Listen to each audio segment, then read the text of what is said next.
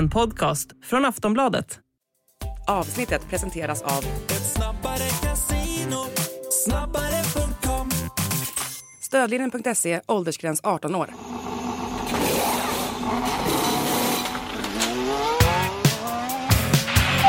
That was some fucking Viking comeback. Debris behind. There's something strange with the engine. And you catch up to that.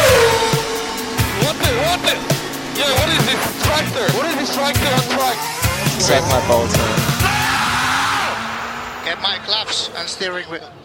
Steering wheel. Claps and steering wheel here.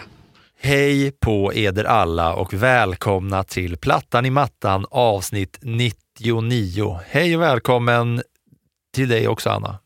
Tack så mycket. 99, det är ett rätt snyggt nummer. Vad klingar det för dig?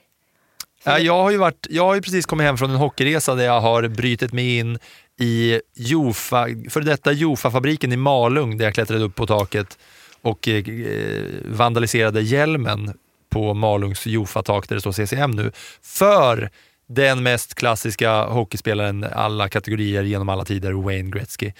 Som alltså var så pass bra att hans nummer pensionerades av alla lag. Alltså för mig klingar 99 också Wayne Gretzky. Sen är det lite roligt för att min man hade faktiskt det numret när han gjorde comeback i Bundesliga efter någon års frånvaro, så fick han göra en skadecomeback. Då körde han också med 99 som lagom erfaren.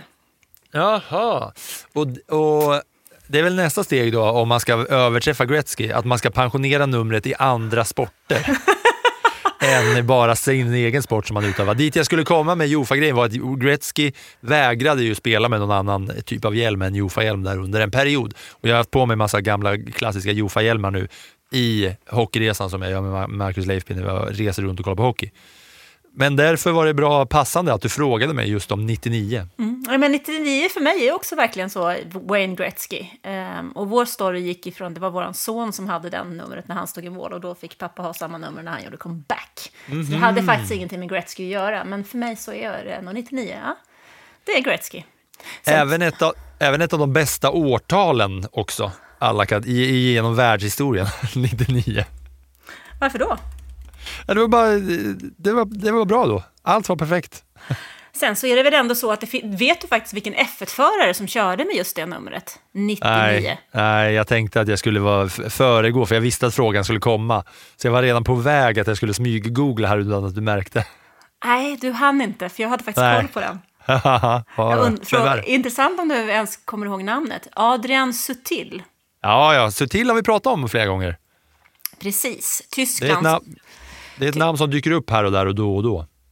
Precis, ja, men han körde ju faktiskt för Sauber. En riktigt grå Sauber faktiskt när han körde med nummer 99.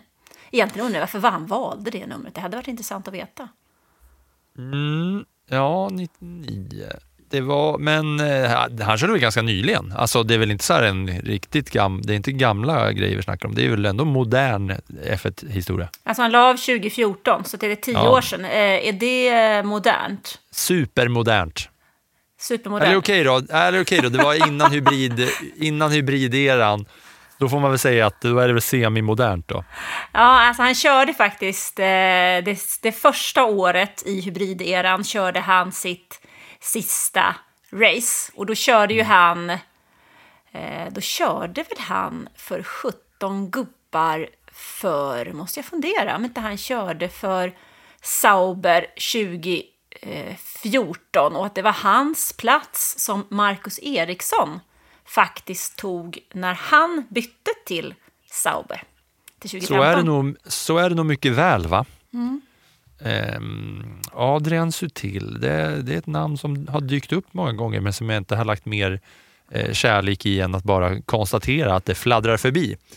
Du, andra grejer som bara fladdrar förbi, det är att förra veckan så satt du och jag här och pratade om Alfa Tauris nya namn, småtjurarnas nya namn som blev, Anna. Ja. Vad blev det? Jag måste komma ihåg det också. Visa, Cash, App, RB. Ja, och där RB står för Racing Bulls och inte för Red Bull. Eller? Det skulle kunna vara så. Det där känns lite... Kan väl vara lite vad man passar in där på RB, känns det som. Ja. Men man antyder ju, alltså tanken med hela småtjurarnas satsning i år är ju helt enkelt att de ska knytas närmare Red Bull för att kunna dra så mycket nytta som möjligt. För man är ju lite trött på det resultatet som det teamet har gjort i förhållande till vad deras huvudteam har presterat de senaste åren. Så att man knyter väl ihop det så mycket som möjligt och det ska bli så likt som möjligt helt enkelt. Utan att vara identiskt, för att det finns ju väldigt tydliga regler för vad man får köpa och inte får köpa. Så att det gäller ju att hålla sig på den där gränsen. Och jag misstänker att både Formel 1 och FIA kommer att vara extremt noggranna med att se vad de sysslar med. Och om de inte är det så kan jag ju nästan garantera att Toto Wolff lär uppmärksamma dem på vad de sysslar med och inte sysslar med. Ja, och framförallt då när man tittar på hur deras logga då ser ut så är de ju mycket närmare nu. Det är ju samma identiska tjur bara i vit färg. Red Bull har ju 2 tjurar som stångas mot varandra. Det känns ju som det är då Perez och Verstappen. Ja, så är det. Och sen här är en som gräver ner hornen i backen själv då framför Visa och nedanför Cash App-loggan. Som ser sådär ut. Men vi var i alla fall rätt på det. Man var lite orolig att vi skulle för vi slog i princip fast det innan det var fastslaget att det skulle bli det sämsta namnet i mannaminne.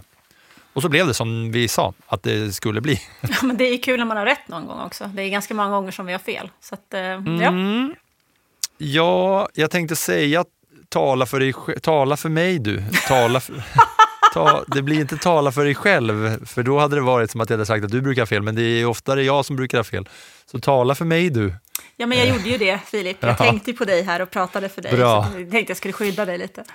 Bra. Och även Kick Sauber har ju fått ett K framför, eller ovanpå sin logga, ett fult pixligt K som ser relativt förjävligt ut i neongrönt. I också energidryckstecknet. Vi ska gå igenom lite saker som har hänt här, för nu har det faktiskt hänt lite grejer och det var ju som vi konstaterade förra veckan att snart kommer det börja puttra igång med det ena och det andra hit och dit när silly-säsongen drar igång eller när vi närmar oss tester. Nu dog ju silly-säsongen innan den knappt hade börjat, som någon nu, om det var Will Buxton som skrev så på Twitter, för vi har nya kontrakt för Lando Norris och för Charles Leclerc, och då var jag på väg att säga nya livstidskontrakt för de här båda herrarna som nu är synonyma med sina racingstall. För båda de annonserade ut sina nya kontrakt och det är inte exakt helt klart hur länge, men att det är riktigt jävla länge, det är klart i alla fall. Ja, men alltså, fast jag tycker ju att man har lite fel om man säger att Silly dör innan, för att Ferrari skulle förlänga med Leclerc. Det var ju inte ens en fråga. Alltså, Charles Leclerc är så pass förknippad med Ferrari med tanke på den väg han har haft in i F1, de år han har kört innan för Prema. Han har varit en del av deras akademi. Vi får nästan gå tillbaka 10 år så har han varit en del av Ferrari. Och då tycker jag att han är så synonym med Ferrari så de har nästan svårt att släppa honom. Och han har ju svårt att gå någon annanstans och få en sån roll. Det är väldigt sällan, man går ju inte från Ferrari om man inte antingen avslutar sin karriär eller inte får vara kvar. Och varför skulle Ferrari inte behålla den förare som man har satsat såna oerhörda pengar på och som är så synonym med Ferrari som vad Charles Leclerc ändå är, sett till hans bakgrund, hans språkkunskaper framförallt och hans sätt att ändå i motgång hantera sitt team. Han är ju otroligt slipad i sitt sätt att vara, så att de har ju satsat på honom som en kommande mästare och det kommer de säkerligen att hålla fast med. Dessutom så har ju han en nära relation med Fred Vasseur. Carlos Sainz, å andra sidan, vars kontrakt går ut den här säsongen. Han har ju hoppat mycket mer mellan olika. Det är ju en Red Bull-förare från början faktiskt. Så han känns inte riktigt lika gjuten Ferrari. Så att jag var inte speciellt förvånad över att Leclerc förlängde sitt kontrakt innan säsongen startade. Det gör man för att ha lite lugn och ro och möjligheter att jobba. Norris, hans kontrakt gick ju faktiskt inte ut 2024 utan 2025. Så det är ju en förtidsförlängning där man kanske känner en viss oro för att möjligen Red Bull skulle kunna vara intresserad av honom. Så man vill ta det säkra för det osäkra och binda honom till McLaren. För han har ju i den nya F1-världen så är ju han en av de stora favoritförarna. Och tittar vi vidare mot intresset som finns i USA så är han ju nästan i nivå med Daniel Ricciardo. För de unga fansen kanske till och med över Ricciardo med tanke på hans satsningar på bland annat Twitch och gaming och så vidare. Så han är ju en viktig personlighet för McLaren. Så att, jag tycker nog inte att vi kan säga att silly season är död än. För det här var 2 ganska väntade förlängningar. För vi får fortfarande komma ihåg att vi har framförallt så har vi en plats redo hos Red Bull. Perez kontrakt går ut efter säsongen. Vad kommer hända med småtjurarnas förare där Yuki Tsunoda nu har gjort snart 3 år. Där Honda lämnar snart för Aston Martin som de kommer att leverera motorer för, så där försvinner ju hans stöd lite grann. Ricciardo är ingen ungdom längre, han är 35. Ska han sitta och njuta i ett juniorteam framöver? Lite mer tveksamt. Vad händer med en sån förare som Alex Albon hos Williams, där det ryktas om att hans kontrakt har någon form av klausul i det, så att han möjligen skulle kunna komma ut därifrån. Vi släpper snart Magnussen och Hülkenberg hos Haas, där i alla fall Hülkenberg gjorde en bra säsong i fjol. Kan det vara så att Audi som ska in kan vara intresserad av honom? Han är ändå tysk. Hur länge kan Aston Martin tillåta att lille Stroll blir omkörd, ifrånkörd och sönderkörd i stort sett av Fernando Alonso? I alpin går kontrakten ut. Alltså det finns, och Kicksauber ska vi inte prata om egentligen, för där väntar... Kicksauber, du säger det så naturligt. Ja, men det kändes ändå så. Kicksauber, de får en kick i ändan. Nej, men där känner vi ändå att vi bara sitter och väntar på att Audi ska kliva in. Och när kliver Audi in? Ja, troligen så måste de ju göra det 2025 för att ha någon form av rejäl chans till 2026. Så jag tycker fortfarande att det finns enormt mycket när det gäller silly season att prata om. Det som är klart, det är ju egentligen Mercedes som har båda förarna till 2025.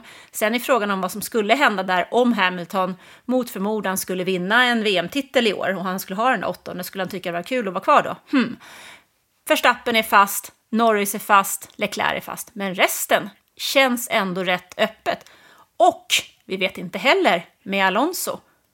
Hur långt kontrakt har han? Han är på sin andra säsong nu med Aston Martin, och man säger ju så fint flerårigt kontrakt, men ett flerårigt kontrakt betyder egentligen bara att det är mer än 1 år. Vilken jävla pitch du gör inför silly season här ändå. Jag känner att jag har övat på den här. Ja, verkligen. Du bygger upp en försvarsmur för att försvara silly season, att du faktiskt kommer leva här efter att jag då lite halvt om halvt oansvarigt försökte slå ihjäl myten om att silly season kommer vara någonting. Ja, men förlåt. Nej, men jag tycker det är lite enkelt att säga att bara för de två, nu är det dött liksom. Nej, för jag tycker tittar man på det så finns det egentligen otroligt många spännande ingredienser inför den här säsongen, och det är faktiskt väldigt många förare som kör för sin framtid. Det får vi inte heller glömma.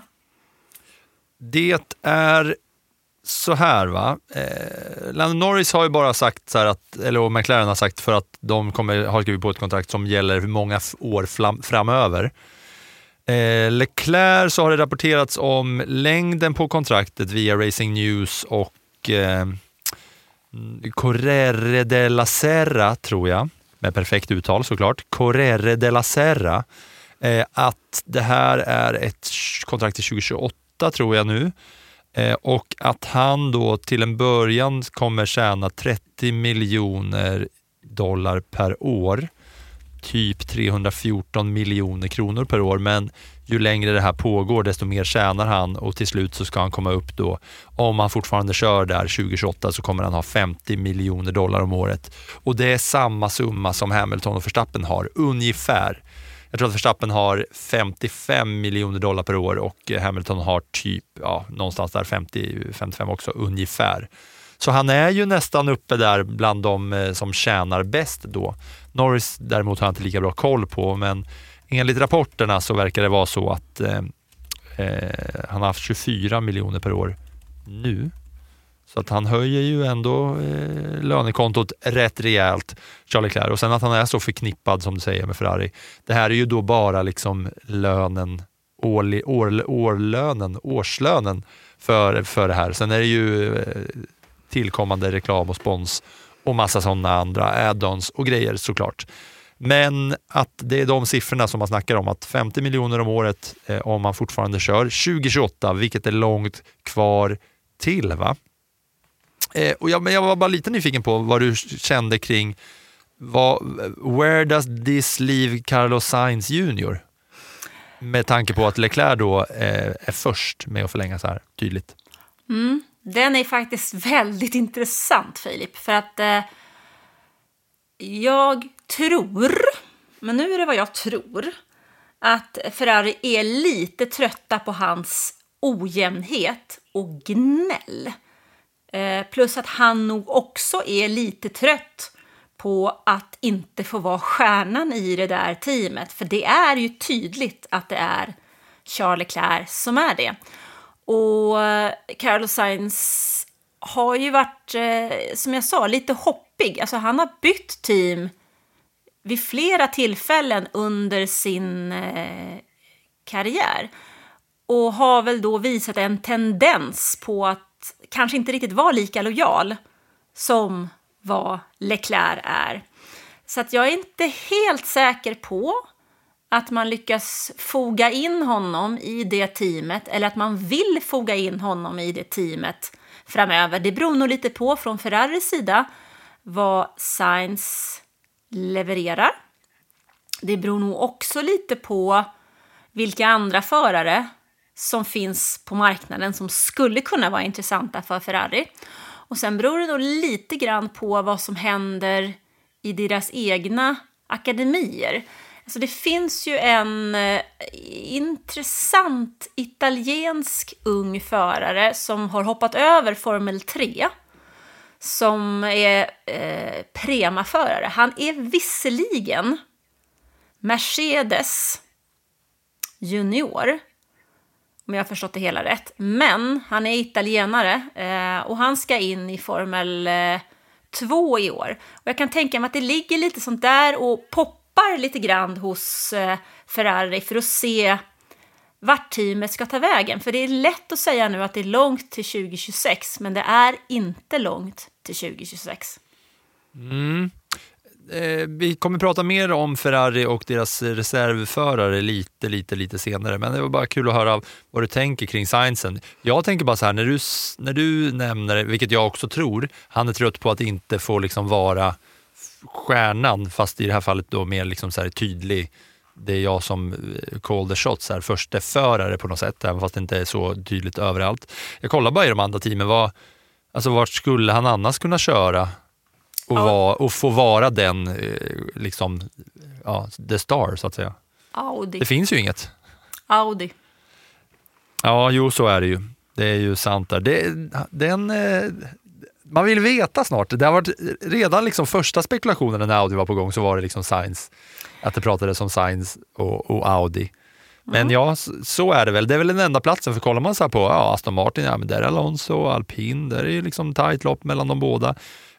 Och sen så här, han vill ju inte gå till Williams eller ner till småtjurarna eller Haas liksom. Nej, det är det där som är hans problem, för han har ju redan hoppat runt en del. Han har varit hos McLaren, han har varit hos Renault, nuvarande Alpin. Han har varit hos småtjurarna. Så att, det är i sådana fall Williams som man inte vet vad som händer med dem. Men någonstans så känns det som, alltså Audi har ju en stark relation med hans pappa, som nu blev den äldsta föraren någonsin att vinna Rally Dakar plus 60, han tror han är 61. Och han kör ju för Audi. Så att där finns det ju en enkel koppling att dra. Sen, ja, han är svårbestämd tycker jag. Han har ju sa ju redan i fjol att han ville ha klart vad han skulle göra 2025 innan 2024 startar.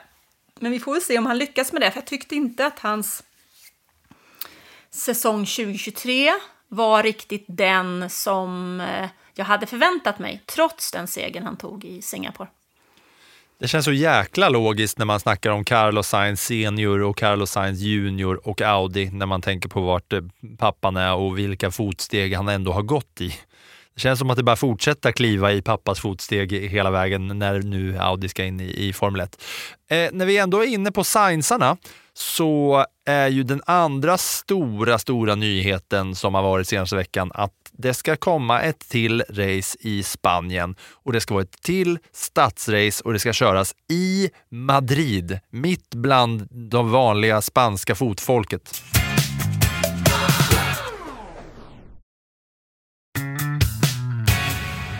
Ja, det ska köras på gator och det ska köras på ett mässområde. Det pratas lite om ett hybridrace. Men jag tycker det finns en tendens här att plocka F1 mer och mer in i städerna faktiskt. Fler och fler stadsrace helt enkelt. Och det vet jag inte riktigt vad jag tycker om. Sådär. Den här banan är svårt att säga så mycket om, kan jag tycka, än så länge. Jag tyckte att det stod att varvet skulle vara någonstans 20 kurvor och strax över 5 kilometer.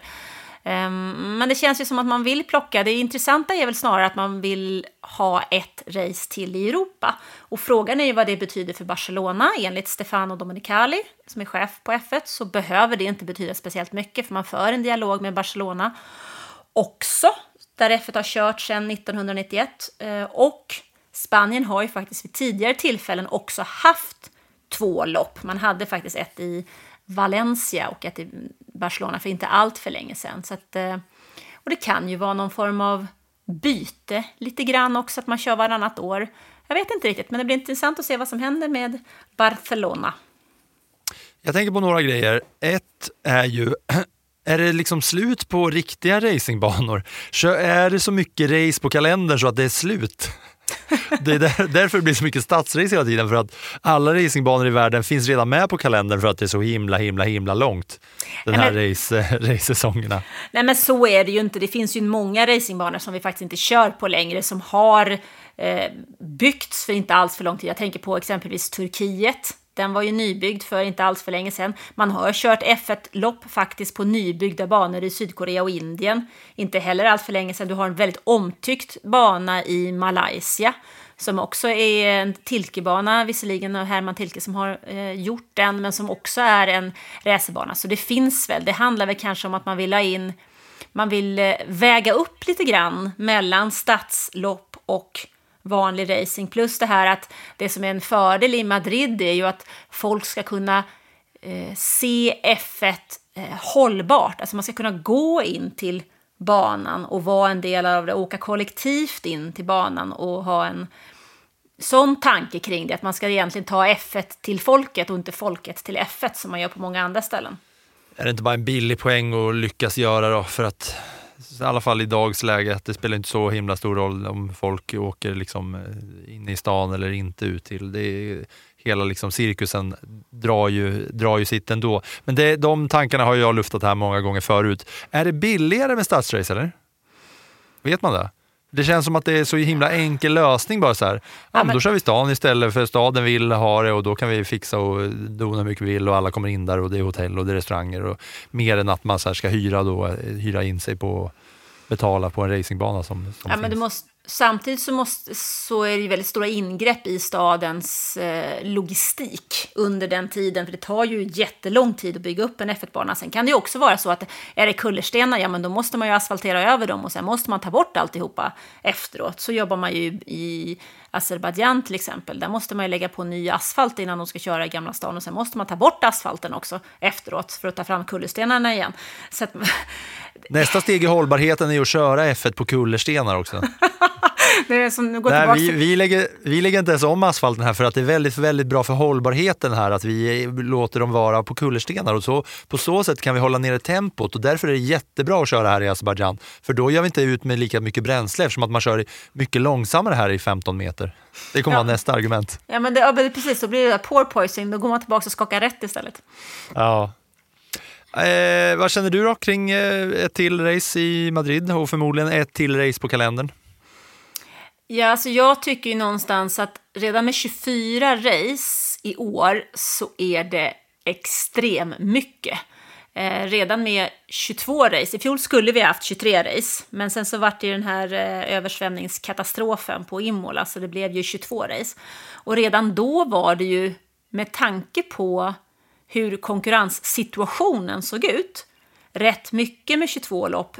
Kanske egentligen inte för de som var på plats, för de som åker dit tycker att det är kul att se bilarna. Men för att hålla spänningen i liv i mästerskapet, ska vi upp på 24-25 race, vilket F1 också pratar om, så måste det vara lite jämnare i toppen. Alltså det är inte jättekul att titta på att det är samma förare som vinner varje race 24 helger liksom. Det känns som att det kan bli lite deras egen död på något sätt om det fortsätter utvecklingen så här för att när man märker då tidigt att det är en bil som sticker iväg ju kortare desto mer liksom jämnhet finns det ju risk och chans för men ju längre och en som dominerar desto större chans har man ju bara så här vecka efter vecka köra in de där poängen på ett enkelt sätt va? Ja, men samtidigt så är det ju så att även om det är team i alla eror som har dominerat i många år, alltså vi tänker på Ferrari i början av 2000-talet, Red Bull under sin första era med Vettel, Mercedes efter det och nu Red Bull, alltså så har ju Formel 1 sett ut under många år. Men jag tror att ska man upp på så här många lopp, när Schumacher körde så var det typ 16-18 race på en säsong. Ska man upp till nästan 10 till så krävs det att det inte drar iväg. Nu är det visserligen å andra sidan så kommer ju ett nytt regelverk 2026, men då gäller det igen att det inte är ett team som drar iväg. För att man måste någonstans hålla det. Ja, men man måste se till att spänningen finns, för att även om det är mycket folk som kommer till banan så måste det också folk välja att slå på tv, streamingtjänster, whatsoever, för att tv-bolagen bidrar ju fortfarande med enorma summor. Nästa fråga är ju kostnaden för stallen, för att någonstans är det ju också en gräns, kanske inte för förarna, men för alla de som arbetar under en F1-helg, de är ju inte mångmiljonärer. Det är ju vanliga knegare, liksom. De jobbar ju. Många ideellt. Ja, men alltså jag tänker de som jobbar i teamen och åker med, alltså det är ju deras arbetstid. Och hur många helger kan de tycka att det är okej att vara borta innan de väljer en annan typ av jobb? För de kanske har familj och barn och sådana saker. Ska man klara av, alltså de här medarbetarna som kommer in i F1, ska de klara av att jobba med det i 20 år? Ja, då kanske man inte kan åka på varje race. Det medför ju då att teamen å andra sidan behöver ha 2 raceteam som de varvar mellan. Då måste de anställa fler människor. Då kostar det mer och vi har ett budgettak. Så det finns ju den aspekten på det hela också. Alltså det är ju inte... Jag har inte tänkt på den aspekten överhuvudtaget. Nej, alltså man tänker gärna på att men det blir fler banor, fler inkomster. Men det är fortfarande så att folk måste arbeta. Det är ju hundratals människor som jobbar i varje team. Och då måste du få ut de banorna också. Och vi ska väl förtydliga då att när jag sa jobbar förmodligen ideellt också så menar jag ju då inte de som jobbar i teamen. Där tror jag inte att det är många som jobbar ideellt, utan jag menar då liksom volontärarbetare som är på banorna och i samband med evenemangen och sådär. Såklart. Ja, det är ju en intressant infallsvinkel att ta. En annan grej som gäller kalendern är ju att F1 kanske till och med har ett till race på gång. I alla fall enligt de som har bra koll på det här. Vi pratade om att Visa Cash App Racing Bulls RB hade registrerat massa olika typer av domäner, massa olika hemsidor och olika ställen. Och det har F1 även nu registrerat på Formula 1 Grand Prix of Chicago, Grand Prix of Chicago, Chicago Grand Prix och Formula 1 Chicago Grand Prix. Alla de här 4 namnen har de nu tagit trademark på, alltså registrerat domännamn till. Och då börjar man ju fundera, då blir det ett street race till då i Chicago. Alltså då kan jag ju bara hoppas att Miami försvinner. Ja, men det kommer det väl knappast göra, va? Det känns som att det här är ett steg till i liksom USA-riktningen och sen då även ett gaturace till i The Windy City heter Chicago, va? Är inte man kallar det The Wind City, The Windy City eller något sånt? Jo, men jag tror också att det är något sånt. Jag har faktiskt aldrig varit i Chicago mer än att bytt flygplan vid något tillfälle. Så jag har inga jättebra koll på Chicago. Men jag har också hört talas om det där med vindarna kring sjön i Chicago. Men jag kan behöver inte ha ett stadsrace i Miami, i Las Vegas och i Chicago. Visst, olika delar av USA. Jag är inte jättehet på det, men jag kanske har fel. Nej, men kör bara på kan de inte bara köra på en bana? Kör på en bana som finns.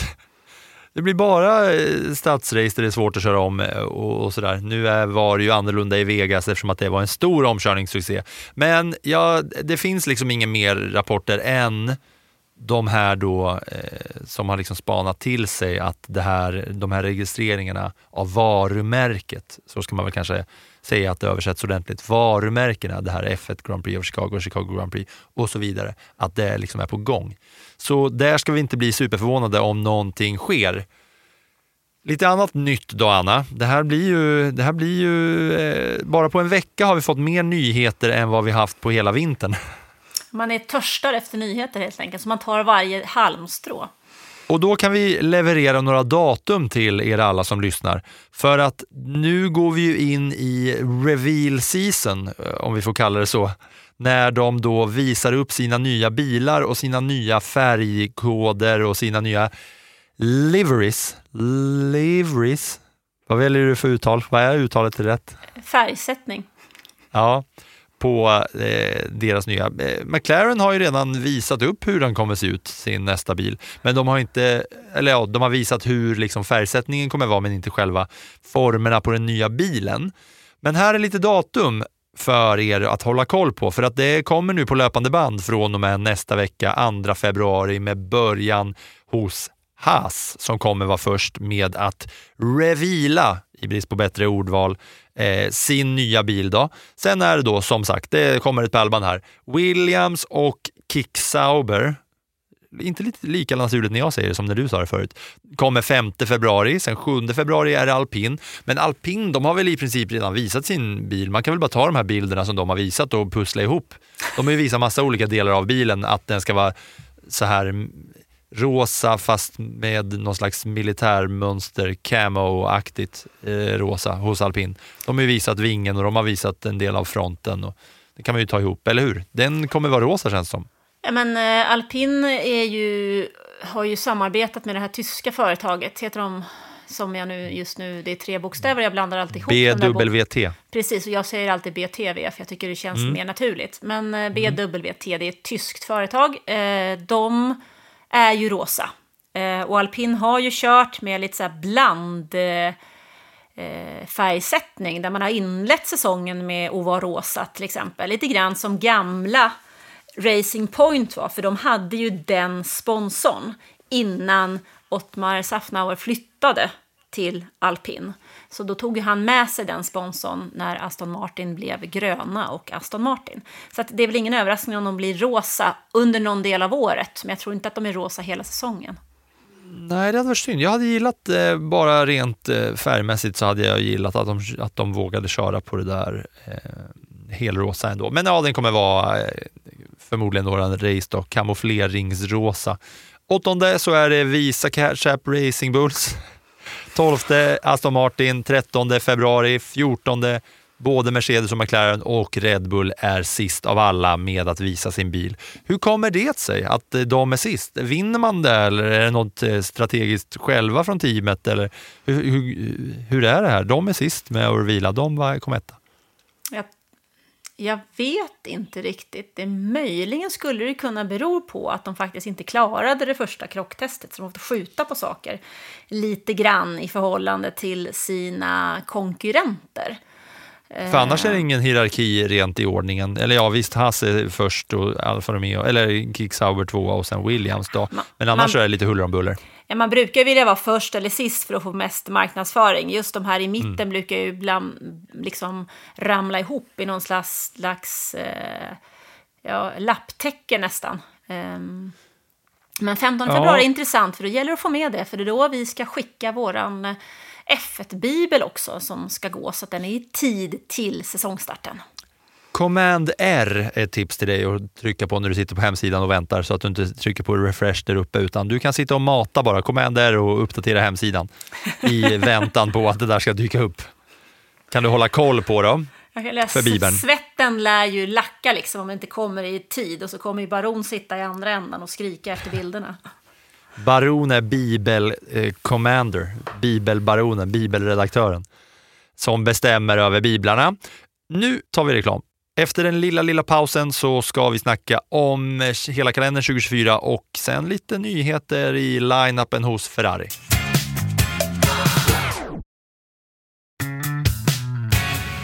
Ja, vi får inte glömma bort det där namnet Leclerc. Det känns ju som det etsar sig fast på den röda väggen hos Ferrari.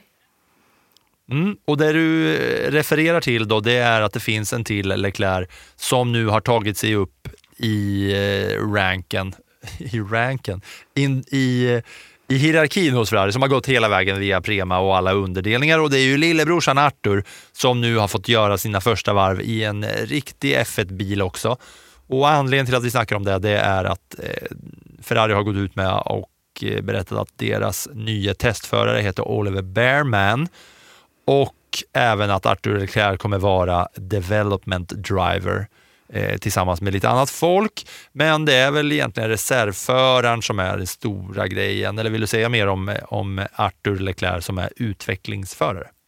Han kommer ju säkert att lägga en hel del tid i simulatorn för att hjälpa brorsan med vissa inställningar och sånt där. Det är det jobbet framförallt som en reserv- eller utvecklingsförare gör. Man utvecklar ju bilen. Det var ju likadant i fjol. Det var många som funderade över om Mick Schumacher tog vägen. Och han la ju timmar och nätter i simulatorn hos Mercedes. Och det var ju en av anledningarna till att Mercedes ofta utvecklade sin bil från fredag till söndag. Är ju det arbetet. Så det är väl en del sånt som lillebror Leclerc kommer att syssla med, vid sidan av att han naturligtvis har andra uppdrag också. Lite mer intressant då med Oliver Bearman som är britt, och han har kört F2 med Prema, så han kliver också upp den liksom standardvägen. Och då är det ju så här, man blir ju lite så här, men vänta, kör inte Giovinazzi som reservförare? Och så bara, men den här Robert Schwarzman då, kör inte de som reservförare? Jo, det gör de. Men nu blir de 3 här reservförare i Ferrari, för att Giovinazzi och Schwarzman, de ska också köra VEC under det här året, och det är ju alltså då, Anna, World Endurance Championship, eller hur? Det är långloppskörning, där ska även Mick Schumacher köra för alpin. Det är de vi pratar om, Le Mans och Spas långlopp och så vidare.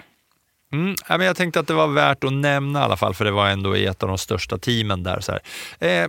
Sen ska vi kolla lite på kalendern inför i år också, eftersom att vi pratar om det avsnitt eller efter avsnitt om att det är så många race och att det händer en del grejer, och vi har väl kanske bara så här snuddat vid det, men om man bara kollar på kalendern i jämförelse med förra säsongen, vad har vi för grejer som man egentligen vill lyfta på ögonbrynen lite för? Ja, men det är väl att Kinas GP faktiskt är tillbaka i Formel 1 efter en extrem lång pandemifrånvaro faktiskt. Det är ett lopp som, ja, men det är en bana som är rätt rolig faktiskt, tycker jag personligen, i Shanghai. Så att det ser jag faktiskt fram emot. Jag har inte kört den själv riktigt, den där Kina-banan, men det kanske jag ska få göra. Alltså tv-spelsköra. Men om man tittar mer då på den här kalendern, så är den ju för det första extremt, den är lång alltså. Ja, det är många datum. Ja, det är jättelång, och det som också är intressant är ju faktiskt att de första 2 tävlingshelgerna pågår torsdag till lördag. Både i Bahrain och i Saudiarabien så kommer vi att ha kval fredag och race lördag, vilket ju är lite annorlunda mot vad vi är vana vid. Sen efter Australiens GP som är det 3:e racet, och så blir det fredag-söndag. Jag kollar bara på kalendern här. Första liksom officiella datumet är 29 februari, skottdagen. Och det sista datumet är 8 december, Yas Marina Abu Dhabi. Det är alltså nästan ett helt kalenderår. 8 december. Det är inte mycket tid mellan 8 december och sen 29 februari efteråt som kommer alltså. Wow, den är lång. Ja. Kina då som kommer tillbaka är placerad, den är ganska tidigt va? Det är säsongens det är nummer 5. Säsongens 5:e lopp och det är faktiskt också den första sprinten. Så det blir 2 sprinthelger, lopp 5 och lopp 6 i Kina och Miami. Sen har vi ytterligare, och de 2 har inte haft sprint innan, som du säkert minns. Sen kör vi sprint i Österrike. Vad är det mer då? Det är väl Kota igen, Brasilien, Qatar va? Det ska bli totalt 6 sprinter. Men hur det formatet ser ut, det har jag faktiskt inte sett något. Det har jag väntat på att få det pressmeddelandet. För att man diskuterar ju fram och tillbaks hur de här sprinthelgerna ska se ut. Men jag har inte fått någon information om det än. Det är inte helt för sent. Det är inte säkert att du kommer få det heller och att det kommer stämma. För du kanske får något där det står så här kommer det gå till. Och sen när vi står där i Qatar, Lusail i november-december, då kan ju allt ha ändrats i format och regler och hur det liksom är upplagt och funkar. Det är i alla fall näst sista racet för säsongen som också kommer vara ett sprintrace. Säsongen avslutas alltså, om man tar då de 4 sista racen är Brasilien, Las Vegas, Qatar, Abu Dhabi. Det är de sista under säsongen. Sommaruppehållet då, har vi något sånt? Jo, det har vi. Augusti. Så det kommer vara full fart nu alltså från 29 februari till 28 juli i princip. Så kommer det raceas. Det är mycket alltså. Det är 3 race i mars, 2 i april, 3 i maj, 3 i juni, 3 i juli. Så det kommer vara en racefri helg per månad som det ser ut nu fram till 1 augusti. Otroligt vad det kommer raceas. Wow.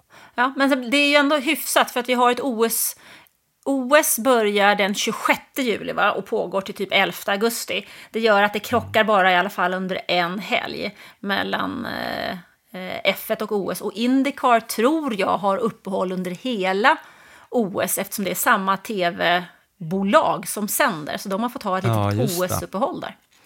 Och då är man i alla fall då i samband med OS så racear man i alla fall i Europa för då är det Belgien och Nederländerna som man kör i 26-28 juli i Belgien och 23-25 i Nederländerna. Det känns som att det kanske räcker där för den här gången. Vi skulle kunna nämna någonting om hur det gick i Daytona. Det var lite svenskar involverade. Günther Steiner sågs hänga med Porsche-teamet. Är det något du vill säga om Daytona som ändå är värt att ta upp här i Plattan i mattan? Alltså med svenska ögon så för Marcus och Felix var det inte så där jätteroligt. Felix fick väl inte köra någonting innan bilen gick sönder så han kunde flyga hem igen. Tom Blomqvist däremot var väl med och slutade i toppen. Tog en pallplats i alla fall. Så det var väl positivt får man väl ändå säga. Stig Blomqvists son som vi också kommer att få se i IndyCar under våren.